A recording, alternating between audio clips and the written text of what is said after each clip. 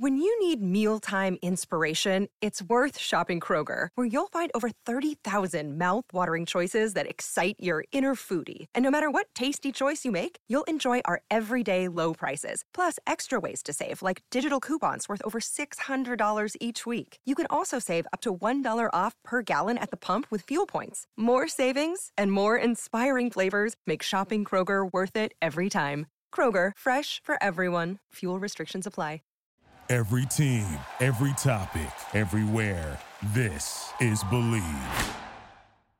Looking to bet on the NFL this season? There's no better place to wager than betonline.ag. From spreads to totals to player props, you can bet on anything and everything NFL at betonline.ag this season. BetOnline is the official provider of all betting lines used on the TDN Fantasy Podcast and theDraftNetwork.com. Go to betonline.ag and start wagering on the NFL, college football, and so much more right now. TDN Fantasy. The TDN Fantasy Podcast with your hosts Paige DeMacos, Jamie Eisner, and Jake Arians. Welcome into a bonus edition of the TDN Fantasy Podcast, backed by popular demand, the dynamic duo, Chris Schubert, Jamie Eisner. Listen, Jamie, the people ask for it. They get some bonus content of you and I talking fantasy football here. We're catching up. We're making sure that we're all caught up. There's a big game next week. I don't know if you heard about it. It's the Super Bowl, so we're going to have a lot of content for that. So we are keeping up with your way too early fantasy football mock draft. We are into the fourth round. 12 more players to talk about. Are you excited as we get this started? I am very excited, but I want to say right off the top before we get into this that obviously there's that big game you're talking about coming up a week from Sunday. We're going to have plenty of coverage for you next week. That's why we're going into the bonus episode right now to kind of get through this mock, talk some fantasy players, talk some rookies today. It's going to be really exciting, so there's going to be some interesting conversation there. But if you're looking for all the other stuff, get ready. Monday's show, we're going to talk about the best fantasy destinations for Deshaun Watson and Matthew Stafford via trade. I know we got into that with Jake a little bit earlier this week, but we're going to talk a fantasy-specific angle with that. We're going to look back at the Senior Bowl and talk about running backs and receivers that could be late round or potentially high waiver wire steals for you in fantasy drafts next week. We'll have plenty of Super Bowl week news and notes. And then really special show. Stay tuned for the latter portion of the week. That's going to replace our typical TDN Against the Spread show on the weekly basis. There's going to be a really, really exciting show. I won't give it too much away, but we're going to talk about tons of props. There's going to be very special guests. NFL Hall of Famers might be on this show. Oh, really? This is going to be a really, really exciting week of Super Bowl action coming up. So you're going to get your fill. Trust me. Please, we are not big game action. Big game action, please. You already said Super Bowl to start it. I don't care. Come after me, Roger. You're busy with other stuff. So we're going to have it's going to be covered wall to wall for you. So we are not ignoring that, but we did want to kind of get, a little bonus show here to make sure we don't get too far behind in this mock draft schedule. Yeah, and listen, we've talked about this at every juncture of doing this mock draft, but this is a really nice gauge to be able to go back to when drafts start happening at the latter part of the summer. So we want to get through this. So we have this now, in digital form. We have it in written form on the website. So then we can go back to it and give you our thoughts as maybe our opinions change between now and drafts in, late June, July, and in August, excuse me. So we will get this started. Jamie, you mentioned rookies, and we're coming out of the gates firing with a rookie because the first pick of the fourth round joining a team, and I'm going to give you what other picks have been made by all of these teams throughout this process, joining Tyreek Hill, Stephon Diggs, and Cam Akers. So after going wide receiver, you're going running back, and you're not going with Travis Etienne, Jamie. It's Najee Harris coming off the board here at 4.1. So talk about this pick, but then I also want you to kind of expand on how you feel about the rookies offensively for fantasy in this class overall. This is going to be a fascinating one because we're always projecting, and we talk about how pending free agents kind of their value is kind of all over the place, and we try to find a middle ground to place them. It's even more chaotic with rookies because the reality is fit's going to mean a lot. And it's not only just offensive scheme fit, it's who else is around them. How quickly is their path to getting touches? Are they going to be splitting touches? A lot of times, are they going to be on the field for third down, which is going to be the big key for a lot of these players? So I'm trying to kind of weigh all of these and look at who needs running backs. And, I looked at the 6 prior mock drafts to me doing this, and Najee Harris was mocked to the Jets 3 times. Was mocked to he was mocked to the Dolphins 3 times, mocked to the Jets once, Cardinals once, Falcons once. Those are the kind of teams that are in the mix there. I would argue the Steelers are in contention as well. I just don't think they're going to be able to get one of these top 2 options. I think they're going to probably get one of the 2 UNC backs, which is a different conversation for a different day. But for this point, I was trying to figure out who I liked more. And I'm starting to kind of feel like the buzz is that Harris is going to be the first running back off the board. Really strong finish to the season, really strong college football playoffs. Showed some pass catching prowess that I was a little maybe more skeptical about when the season began. I think he could truly be doesn't come off the field 3-down running back for one of these teams. And if he goes to, let's say, the Jets, the Cardinals, or the Falcons, Jets or the Falcons in particular, he's going to be on the field for every down. Mm-hmm. Question is does he go to Miami? Does Myles Gaskin come back on for 3rd downs? I think that's very possible. And using Gaskin in that sort of a role. Same thing with the Cardinals and Chase Edmonds. But to me, I think in that case, I'm looking for the guy that I think has the best and highest touchdown potential. And I think of the rookies coming in right now and Fitz and the ability to play right away, I think it's going to be Najee Harris right now, but let's see how the draft plays out. Because, again, where these guys end up is going to be a huge deal in terms of, obviously, it's not exactly breaking new ground here, but it's going to be a huge deal in terms of where you value them. Because if they go somewhere with a more complicated running back situation, you might have another J.K. Dobbins, DeAndre Swift-like scenario, even Jonathan Taylor-like scenario where you're going to get your returns in the back half of the season, but you're going to have to take some lumps early on and not really get what you're expecting, despite the fact you're going to have to spend this sort of draft capital on. And I also think it's important to note that, yes, we are in the 4th round of this mock draft, but there is risk associated with taking an unknown, taking a rookie, even if when you're making these selections, come the summertime, you're going to know team fit. You're going to have a better idea of what the usage is going to be for a Najee Harris or a Travis Etienne or any of the other rookies that might come up over the process of us doing this. But Jamie, it is still risky to do this. So I love what you said. You have to look at this and say, who is going to be more than likely put into the best situation day 1, week 1 from the ground running. And it probably is Najee Harris because he's going to be out there a lot, especially in some of the more advantageous scenarios, like you mentioned, New York and Atlanta. And look, and we're going to get into a couple of the other running backs. This is not a very running back heavy round for a change. I'm sure everybody can rejoice on that. But I think you're already in risk territory here, which is why I feel very comfortable with the rookies being here. And we'll talk about there's 2 rookie running backs going this round. Spoiler, we'll talk about Etienne in a few picks. But to me, it's like now you're looking you're in like the Joe Mixon range. You're in the David Montgomery range. You're in some of these ones where I don't necessarily feel that much more confident in what I could possibly get from these guys than the unknowns of these rookies. Yes. And the fact that there's a couple of these teams that are going to just give these guys the ball right away. Like, I mean, if he goes to your team, Chris, he goes to the Jets at the top of the 2nd round. He's getting the ball a lot. Who else is getting the ball? Like, I mean, Michael Pirine shouldn't be stealing carries. No, and if you're going to have more than likely a rookie quarterback as well, they're going to want to run the ball a lot, right? That's going to be the LaFleur offense, right? The Shanahan style of offense. They're going to run the ball a lot. So, yeah, that is super advantageous. And I'll throw another term out there to talk about what you're saying. The risk here with some of these rookies compared to the establishment running backs, the guys who've done it for a couple of years, the production that we've seen isn't enough, I think, to outweigh the potential upside of some of these risks, right? I think they're close enough to where you can take these risks because leaving maybe a David Montgomery or a Joe Mixon on the board, you're not leaving that much out there. No, because I don't expect David Montgomery to repeat what he did in the second half of the season. I think that's fool's gold. Mm-hmm. I look, they ran the ball a ton, and if Lazer's going to be calling plays and they do that again, there's a risk that I look foolish saying this, but I don't think he's all that talented. I think he can do a lot with a high volume. And that's all you need at the end of the day in fantasy. You just want the production. You're not rooting for the most talented team. You just want the most productive one. But to me, I look at just the potential of what these guys can be, particularly in the second half, and particularly for a team like this where, they kind of got stuck at the end of the first round. It's a decent problem to have, being stuck with Tyreek Hill and Stephon Diggs, but you get stuck going wide receiver. So you're going to have to take some chances at the running back position in order to really compete with the running backs at the very top that everybody else has already drafted ahead of you. Getting Cam Akers to end the 3rd round, a young, high upside guy in an offense that should run the ball a ton, and getting Najee Harris, a young, high upside guy that could very well be an offense that runs the ball a ton, put your team in a very good position to, if things click right, you could be a league winner. And I think that's what you're looking for here. This is, again, we're not talking dynasty yet. We're talking redraft. Because dynasty, to me, you got to wait to see what the team fit looks like because you have to look at a broader picture. Mm-hmm.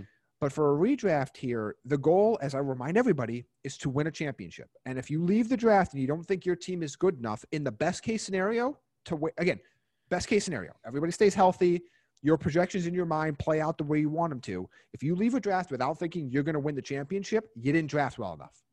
Right. And sometimes you have to take some of these risks and understand that, look, if you had Jonathan Taylor at the beginning of the year, you weren't very happy for a while there, or DeAndre Swift, but you were pretty happy in the late half of the year. Same thing with J.K. Dobbins. And the thing to me is, I think these guys have a clearer path. Like Jonathan Taylor came in, we thought Marlon Mack was going to get the lion's share of the workload, and he might have if he didn't get a catastrophic injury. We don't know how that would have played out because there were times where Jordan freaking Wilkins was getting carries over Jonathan Taylor. DeAndre Swift was just inept coaching.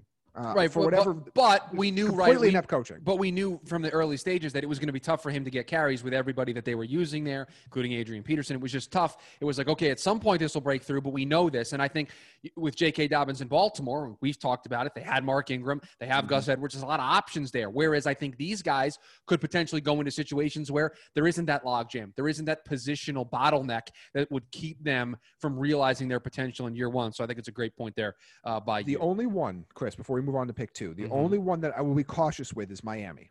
And I know they're like the most likely one to take one of these top running backs. And that's because of Gaskin, I would assume. Yes, because I think Gaskin is serviceable, and I think his best role is to be the complementary third down back. I don't think they want him to take on the full role that he had to take on this year.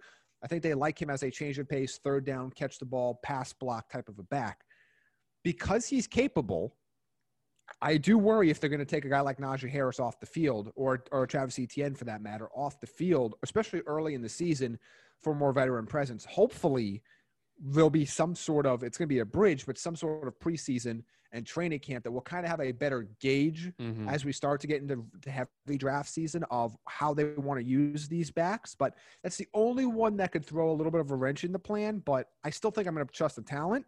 And if you're going to take one of these guys off the field on third downs, give me the 1 and 2 down value and the touchdown value of Najee Harris over Travis Etienne, who I think needs to be on the field for third downs to truly give you that RB2 value. All right, we move on to pick number 2, and this gentleman will be joining a team of Travis Kelce, Ezekiel Elliott, and Adam Thielen. And Jamie, the name that I'm about to utter might be surprising to some people that he has made it here to the 4th round, and I would assume that this is not because of the injuries that plagued this guy in 2020, but because of the potential change at the quarterback position, the likely change at the quarterback position. Michael Thomas, wide receiver of the New Orleans Saints, comes off the board here with the 2nd pick of the 4th round. Can't believe that if you would have told me a year ago that I would have had Michael Thomas as my wide receiver 15, who's healthy right now, I would not have believed that. But Jamie's going to have a tight end throwing him the football next year. Well, and that's the problem. Drew Brees is going to retire. I fully expect that. I don't expect an about face on that front. And Thomas only averaged 13.8 fantasy points per game when Taysom Hill was his quarterback. I mean, that's got to be concerning. Now, he was close to an 18-point per game player with Teddy Bridgewater the year prior. So I have to kind of factor in what I think is going to be the quarterback situation. But right now, the most likely starting quarterback for the New Orleans Saints in week 1 is Taysom Hill. And I think with that in mind, I can't rank him any higher than this. That is going to depress the value across the board for all Saints. And by the way, the team is quite frankly just not going to be as good up and down. Yeah, I mean, I'm not trying to be. You talked about this with Joe Marino on the Draft Dudes podcast, trying to figure out how you fix this cap situation. Yes, you could trade Marshawn Lattimore, but you might have to trade Ramczyk. You might have to trade, you might have to make these decisions that are going to have trickle-down effects on the offense. It's going to hurt Alvin Kamara a little bit, as we talked about when we did the first round of this mock draft. It's going to hurt Michael Thomas a lot. Yeah, and listen, I know I call Taysom Hill a tight end playing quarterback, and I don't mean to be offensive to Taysom Hill because he is fun to watch, but let's be realistic about what he brings value-wise to the quarterback position. It's not Drew Brees, even as bad as we saw Drew Brees become at the latter stages of 2020. Jamie, I don't think the expectation is that you're looking at a top half fantasy quarterback in Taysom Hill. Yeah, the running element might help, but in terms of his arm and his passing ability, that's going to depress the value of a Michael Thomas because the situation just isn't ideal. It's a situation where I think if you're going to take a guy in the first 2 rounds like a Michael Thomas, you're betting on, I know the fit, I know the situation. I know what the expectations are. I think we need a couple of weeks in New Orleans to see what this looks like. I think we need the first quarter of the season to be able to determine how does Taysom Hill fit into this offense. Is it everything that Sean Payton has talked it up to be over the last couple of seasons? We saw it a little bit when Drew was hurt this year, but not enough to, I think, gauge here. So that's why Michael Thomas falls to the fourth round, because I think you're going to need 4 weeks to figure this out. And look, he's probably not going to be there. I'm looking at like early, not early ADP at this time of year, but early mocks from other outlets now that there more places have started to put him out there. Because when I started doing this, nobody else really had one. So we were first. We were first on this. We were among the first. If we weren't first, we were like the first 2 or 3. Okay. So because I didn't want to look at anybody else's before I got deep into this, because I didn't want to be influenced. I want to go, okay, what do I truly think, based on my research and my information. But to me, there are so many good receivers, and we saw it this year, we saw it next year, and we're going to see it next year.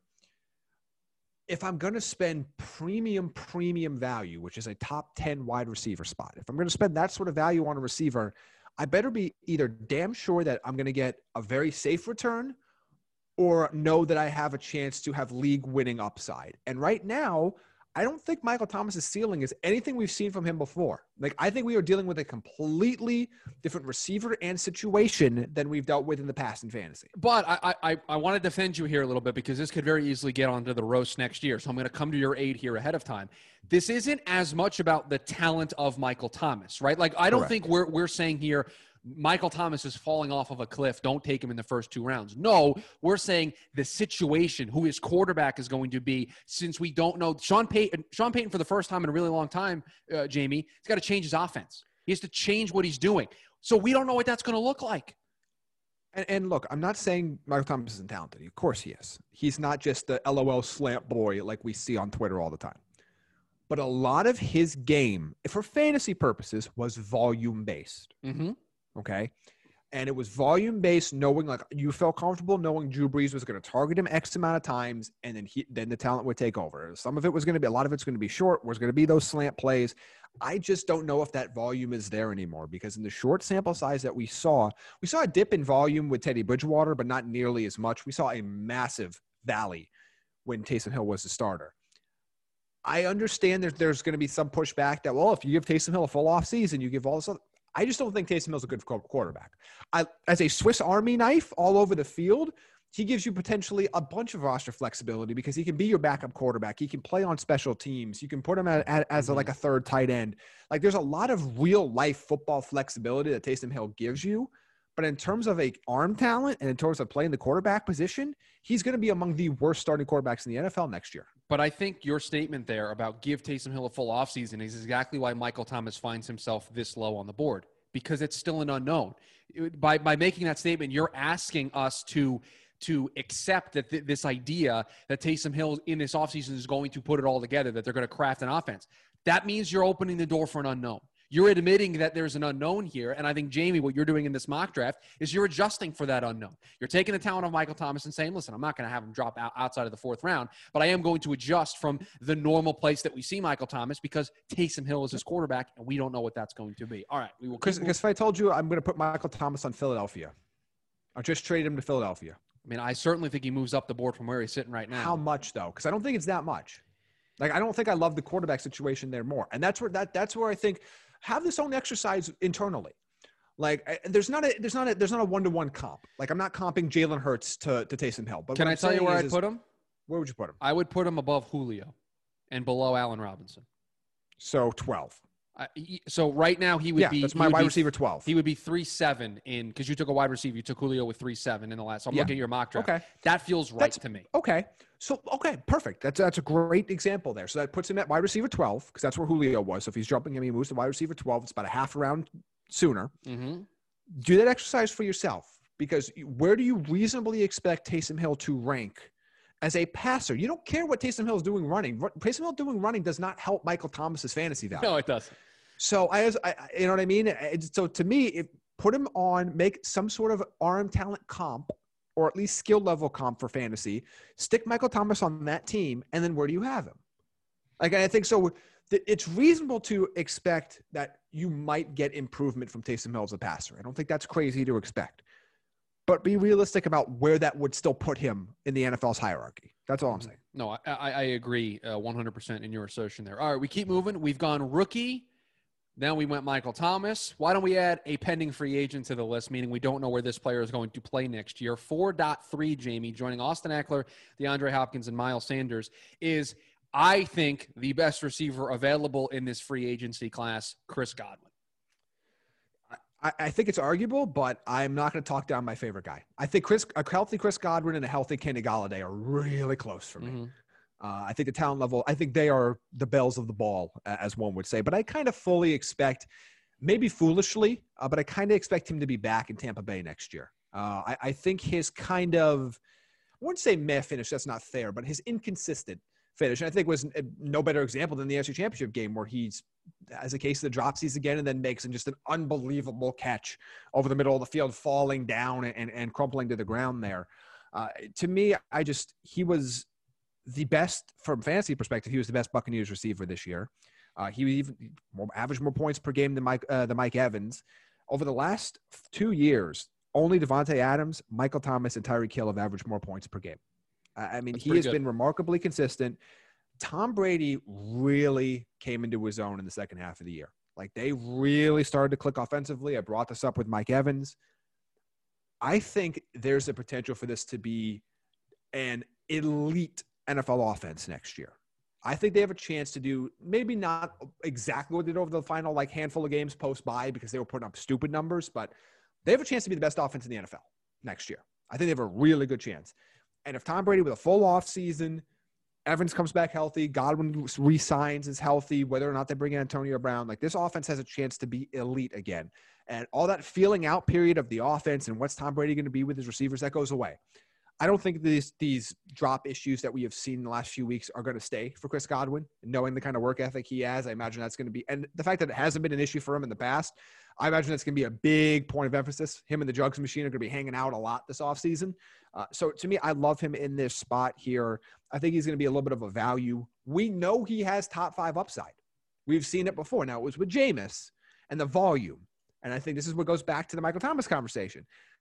Nobody is saying that Jameis Winston's a better quarterback than Tom Brady, but the volume allowed Chris Godwin to really shine. Right. That volume allowed Michael Thomas to really shine. But to me, I love him in this spot here. I think if you can get him as a high-end wide receiver too, like this team does with DeAndre Hopkins, I think you're giving yourself such an amazing base with Austin Eckler, DeAndre Hopkins, Chris Godwin, 3 of your 4 picks. I think Miles Sanders is a little bit more of a wild card. But you give yourself just such a tremendously high floor with this team with those 3 of your top 4 options. I'm really happy with the way this team is panning out so far. We keep rolling. Pick 4.4, joining Devontae Adams, Antonio Gibson, and Chris Carson. Another receiver who potentially doesn't know what his quarterback situation is going to be for 2021. Scary Terry McLaurin of the Washington football team. Jamie, I would assume that in your blurb about this player, it is all about, since we don't know who the quarterback is going to be, it's tough to put him any higher than where he is right now. It is, and I want to put him so much higher. You love Scary Terry. That's your guy. He's and by the way, he was the guy that I poo-pooed his rookie season. I was all on the who was the slot guy they had there that's no longer there anymore. Go look that up for me. Who's going to be their starting? I'll know the name the second you say it. I just can't remember. Hold on here. Because I remember we were trying to figure out in the preseason, is any Washington receiver worthwhile? And nobody thought of many names. There were a couple people that said, "Hey, watch out for Terry McLaurin." There's Trey something or Trey Quinn. Trey Quinn, yeah. So I was like, maybe Trey Quinn. No, the answer was Terry McLaurin. The problem with him is that the quarterback situation still kind of sucks. And I want to put him higher. I as a leader of a football team, as a talent, off the charts. But the last 2 seasons, he ranks as the wide receiver 24 in average points per game. This year, he was the wide receiver 20 in both total and average points. That's kind of where I think he finishes. He has the upside. If they bring in, if they brought in a Matt Stafford, he goes into wide receiver 1 territory. Well, and I was just going to say that, I think to put a positive spin on what you're saying here, look where Terry McLaurin fits into your draft with the quarterback play of Dwayne Haskins, right? Dwayne Haskins was throwing him the ball for the first portion of the season. Alex Smith, Allen and Heineke and Right. And he finds himself here. So think about if he could get competent quarterback play or above average quarterback play, Matt Stafford, like you mentioned, where that would put him. So I think you have a lot of upside here if the quarterback situation gets figured out. But if they're rolling into next year with Alex Smith as their starting quarterback, you all of a sudden go, I'm not that sold. Yeah, it's just that's kind of where I am. I think he's right now, I look at him as a high floor guy based on, I'm assuming they're going to come to some sort of combination of the guys that they already have there in Washington are going to come back and play and be their starting quarterbacks next year. If they make a major upgrade, we'll talk, and he'll shoot up the boards as he should, because his talent, he has wide receiver 1 talent. He doesn't have a wide receiver 1 situation. Yeah. All right, we keep rolling. Another wide receiver coming off the board here at 4.5, joining Jonathan Taylor, Josh Jacobs, and Robert Woods. It is Amari Cooper, Jamie, wide receiver for the Dallas Cowboys. We've been talking a lot about uncertainty at the quarterback position. That's been a recurring theme in Dallas for the last couple of years with the Dak Prescott contract situation. It goes again this offseason. He is also returning from that severe injury. So, Jamie, Amari Cooper going here 4.5. Like him in this spot. Like, there are a lot of this is a really fun spot for wide receivers for a lot of reasons.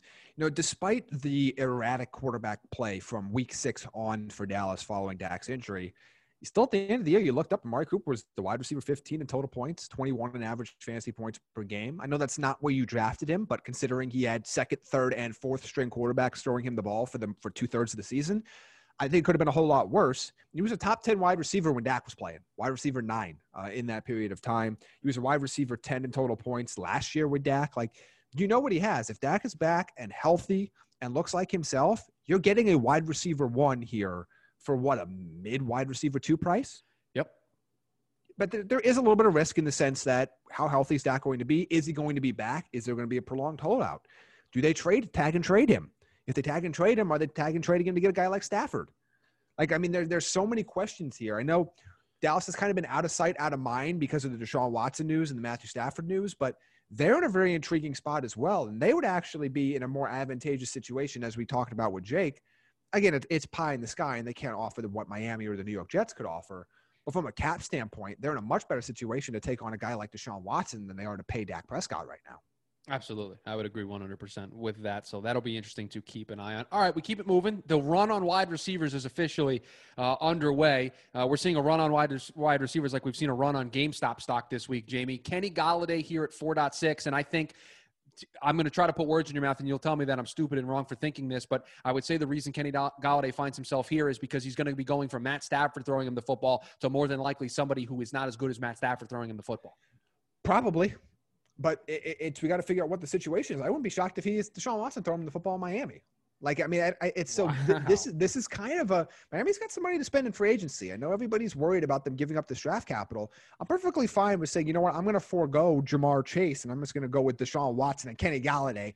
I think you'd be okay with that. $23.8 million in effective cap space right now for the Dolphins. Yeah, they have enough money to make it work. It would be a lot. Restructure. Yeah, they can do it. And they have some cut candidates. I mean, it would take some work, but you know, Kenny Golladay is going to be cheaper now than he would have been a year ago because he played 4 games this year. Right. But he looked like himself in those 4 games. He was averaging almost 16.5 points a game in those 4 contests.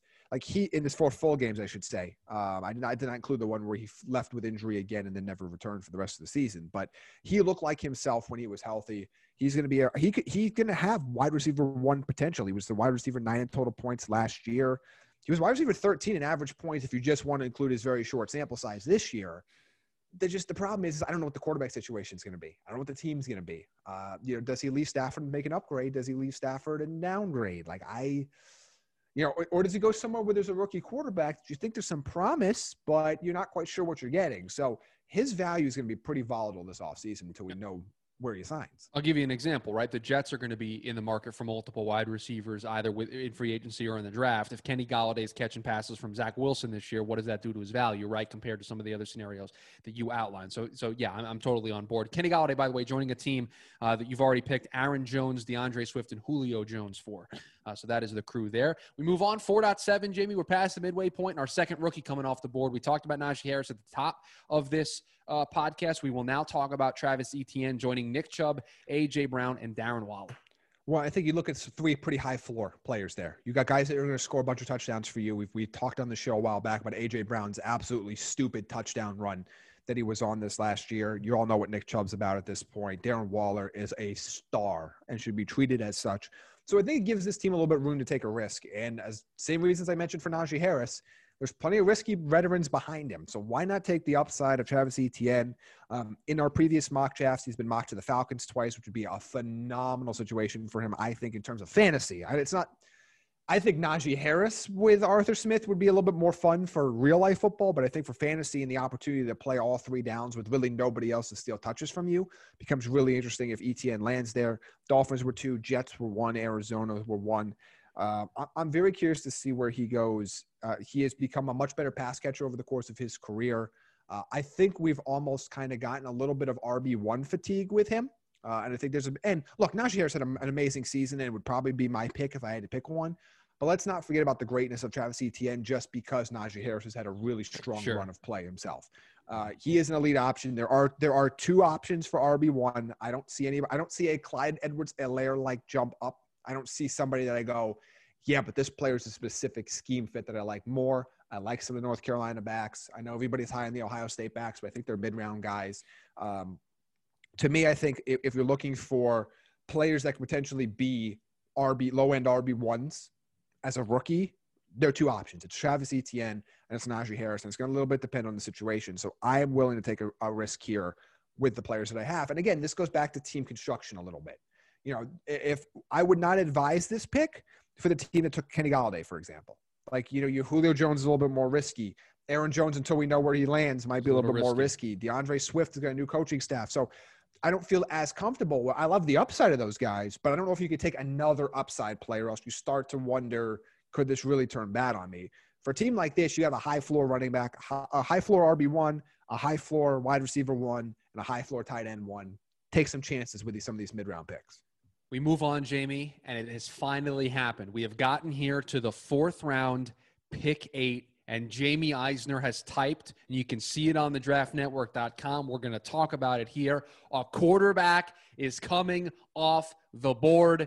Jamie, Patrick Mahomes is the pick here, joining James Robinson, Keenan Allen, Clyde Edwards-Helaire. Explain your decision. Why was now the right time for you to dive in, cannonball into the deep end, and take a quarterback?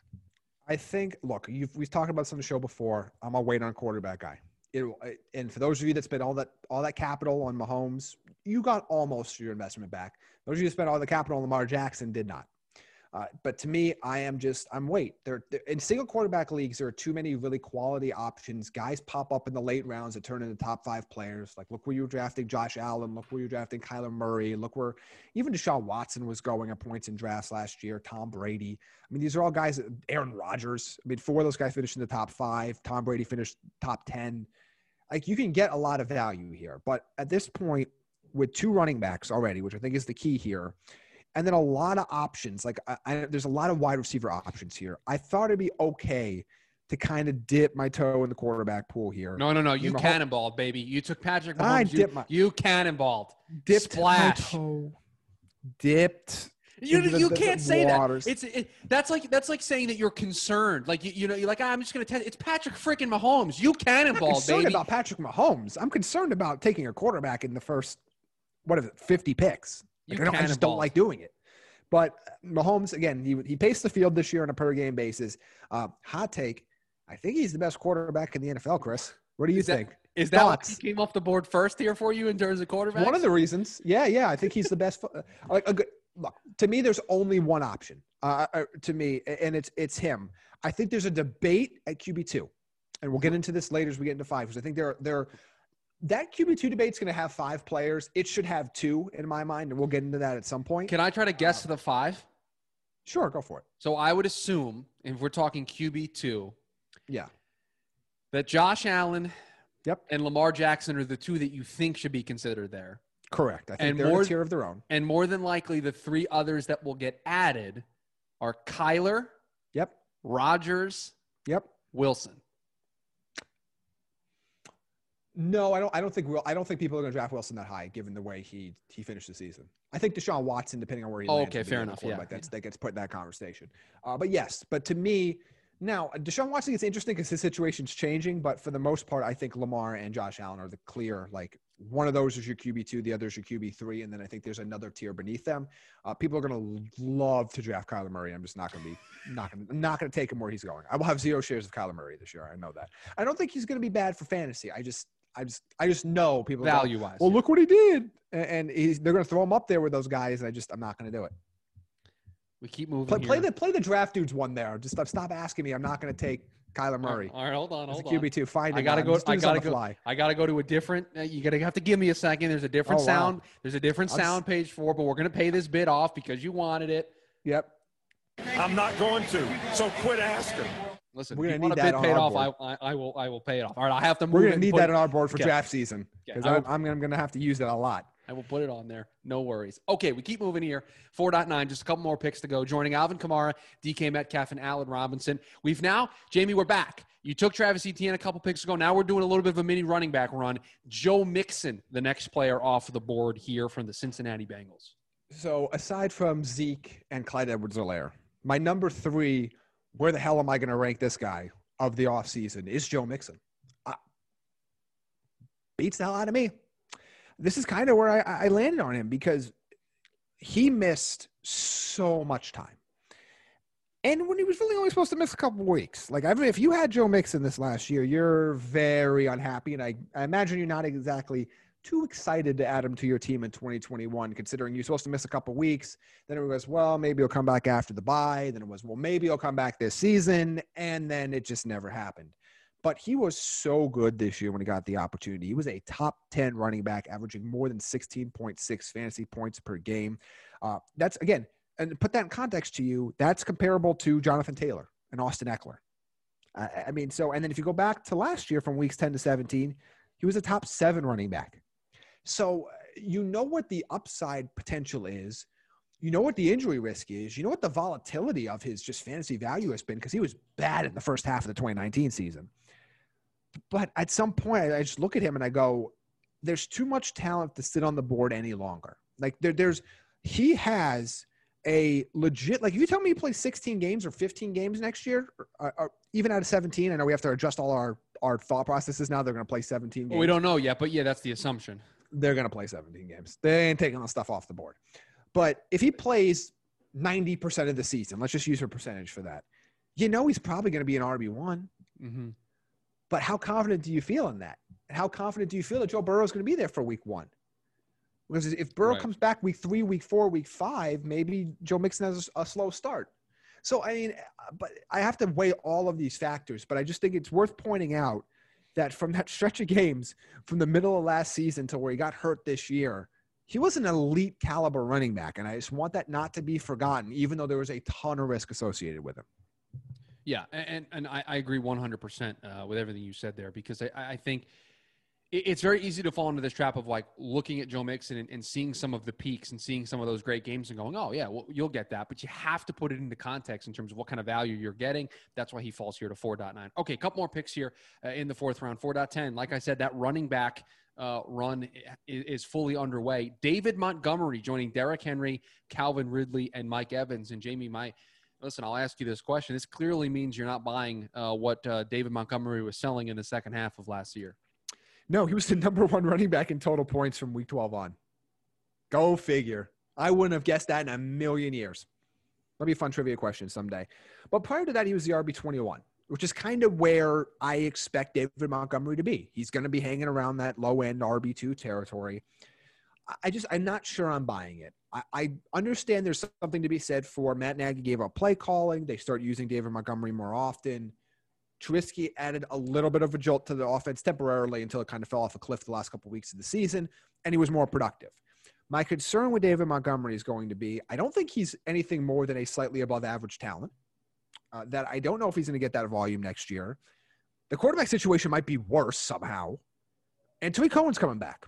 And if Tariq Cohen's on the field for a lot of those third downs, like he was 2 years ago, and Montgomery's coming off the field for a lot of those third downs and passing down situations, that's going to limit his value a bit. Mm-hmm. I'm just not going to pay for what we saw over the final couple months of the season. I'm just not. I'm willing to be, and I've said this on the show before. I'll say this on the show again. I'm willing to be wrong on this one at this stage. I'm willing to be wrong and have David Montgomery go out there and give you a top 15, top 12 fantasy season. I just can't stomach it. Because I think the risk here is that if you take him too much higher than this, that you're paying up for a low-end RB2. I'm just not going to take that risk. There are too many things potentially working against Montgomery next year to say, you know what, I'm not going to look at a 6 or 7 or was it 5-6 game sample size and say that's a different player now. I'm just not willing to do it. Especially with everything you mentioned working against you in that spot. I agreed on that one. All right, the running back run has come to an end. Jamie has said no more, no mas. We're going back to wide receivers, so pick 4-11, joining Christian McCaffrey, Saquon Barkley, and George Kittle. Again, that is just a weird team to read out. That is the way a team is constructed. They are adding Pittsburgh Steelers wide receiver Deontay Johnson to the list. Yeah, so you have to go receiver here. You went running back, tight end, which is a strange way to start a draft, and this is going to be the weird outlier team, as you can see. Dipped into the wide receiver pool here, and here's what I like about Deontay Johnson. And by the way, I'm fully expecting Ben Roethlisberger to be back next season. I know everybody freaked out, but he's going to restructure his cap number, Jamie. So well, he has to. And by the way, this is just going to push the pain out for Pittsburgh down the road. Like this is the stuff that like New Orleans had to do, and other teams have had to do on their own end. But what I like about Deontay Johnson is volume. I mean, so when Ben Roethlisberger was his quarterback, he averaged 10.4 targets per game, including the playoffs. That is a monster workload. That's the kind of workload you see from guys that are going in round 1 and 2 at the wide receiver position. It's a massive workload. I don't anticipate he'll be quite as bad drop-wise this year. Look, I think Ben's arm's shot. I get it. But that doesn't mean you're not going to get a lot of quick options to Deontay Johnson. And that's what you saw a lot. You saw a lot of these 8, 9, 10 reception games for him. That'll win you some weeks. He was the wide receiver 18 total points. Average points, he was wide receiver 20. I do not expect Juju Smith-Schuster to be back next year, so that's one less option. We're going to see a lot of him and Chase Claypool is going to be the top 2 options there in Pittsburgh. I think he has a real shot to be a top 15 wide receiver in PPR next year. Jamie, I mean, this is not to go too real football here on you, but this team did start the year 11-0. They were having success on the offensive side of the ball. So it's not as if you're asking, the Steelers offense to completely reinvent themselves, right? I mean, they had success in the early part of the season. And now, like you mentioned, without Juju, you basically just move everybody up a spot. That means Deontay Johnson's going to be able to thrive. And look, the reality is if Juju is not going to be there over the middle, who is going on these short routes? Like, who are they going to use? They're not going to use James Washington in that spot. They're not going to use Chase Claypool in that spot. It's going to open up more opportunities. Well, yes, Deontay Johnson can be a vertical threat when he's needed to be, but there aren't going to be vertical threats on Pittsburgh because Ben has to throw him the ball. It's like there were no vertical threats in New Orleans this year because Drew Brees couldn't get the ball there. So if they're going to have to go to a high-volume base, it's going to be Johnson, who already had a ton of volume, and now you're taking a guy that got the second most volume out of the lineup. Mm-hmm. I like the potential there. I think he's got a pretty high floor. And if he's going to get me 10.4 targets per game, I don't even care. Like, because what's the worst case scenario there? He's your wide receiver 22? Mm-hmm. That's the worst case scenario? Like, that sort of volume just gives you a tremendous floor. And I know everyone's going to be tantalized with Chase Claypool, who, if he had a quarterback that had a more lively arm at this stage, would be the option. I think Chase Claypool just has oodles of talent. But do you trust Ben to get him the ball consistently anymore? I don't know if I do. Right. That's going to be the big thing is what Ben looks like in 2021. All right. Last pick here, Jamie, as we do this bonus episode of the 4th round of your way too early fantasy mock draft, another wide receiver joining Dalvin Cook, Justin Jefferson, and J.K. Dobbins, Tyler Boyd of the Cincinnati Bengals. And Jamie, this is a wide receiver who we know pretty well, but his quarterback situation a little bit up in the air since you don't know whether or not Joe Burrow will be healthy to play week 1 of the regular season. Don't forget about Tyler Boyd. Okay. There is value to be had because Joe Burrow got hurt, the Bengals suck, and everybody loves T. Higgins. Don't forget about Tyler Boyd. When Joe Burrow was playing his first 11 games of Joe Burrow's rookie season, he was averaging as the wide receiver 11. Or excuse me, the wide receiver 14 in average points, wide receiver 11 in total points with Joe Burrow. You know what you're going to get with him. He's going to give you wide receiver 2 value all the time. He's a tremendous fantasy talent. He always is underrated. He's underrated in every fantasy draft he's been in for like the last 3 years. We always sit back and go, why is Tyler Boyd going this late? It's going to happen again here. I'm even willing to take a few weeks of Joe Burrow not being there because I think when Joe Burrow is there, when it's going to be Boyd and Higgins leading the way, Boyd's going to have weeks where he's going to give you wide receiver 1 value, and I would not be surprised to see him finish somewhere around wide receiver 12, wide receiver 13 if things break right for the time that he's with Burrow. So to me, he's somebody that I would love to have in this spot. I would love to have him as my wide receiver 2. I already got 2 running backs on my team. Got Justin Jefferson at the top. Love having him as a wide receiver 2 because I think he's got a tremendously high floor, but he's got a pretty decent ceiling too. Like, he doesn't have top 5 or top 8 wide receiver ceiling, but he does have top 12 wide receiver ceiling. And to kind of get that here at the 4-5 turn, I think is tremendous. And he's a player that's probably going to be undervalued because of the way things ended in Cincinnati this past season. And there you have it. The 4th round of Jamie's way too early fantasy football mock draft. There are 3 rounds for us left to go over. The 5th round, which was written, I believe, this week, Jamie. The 6th round, which will drop next Tuesday.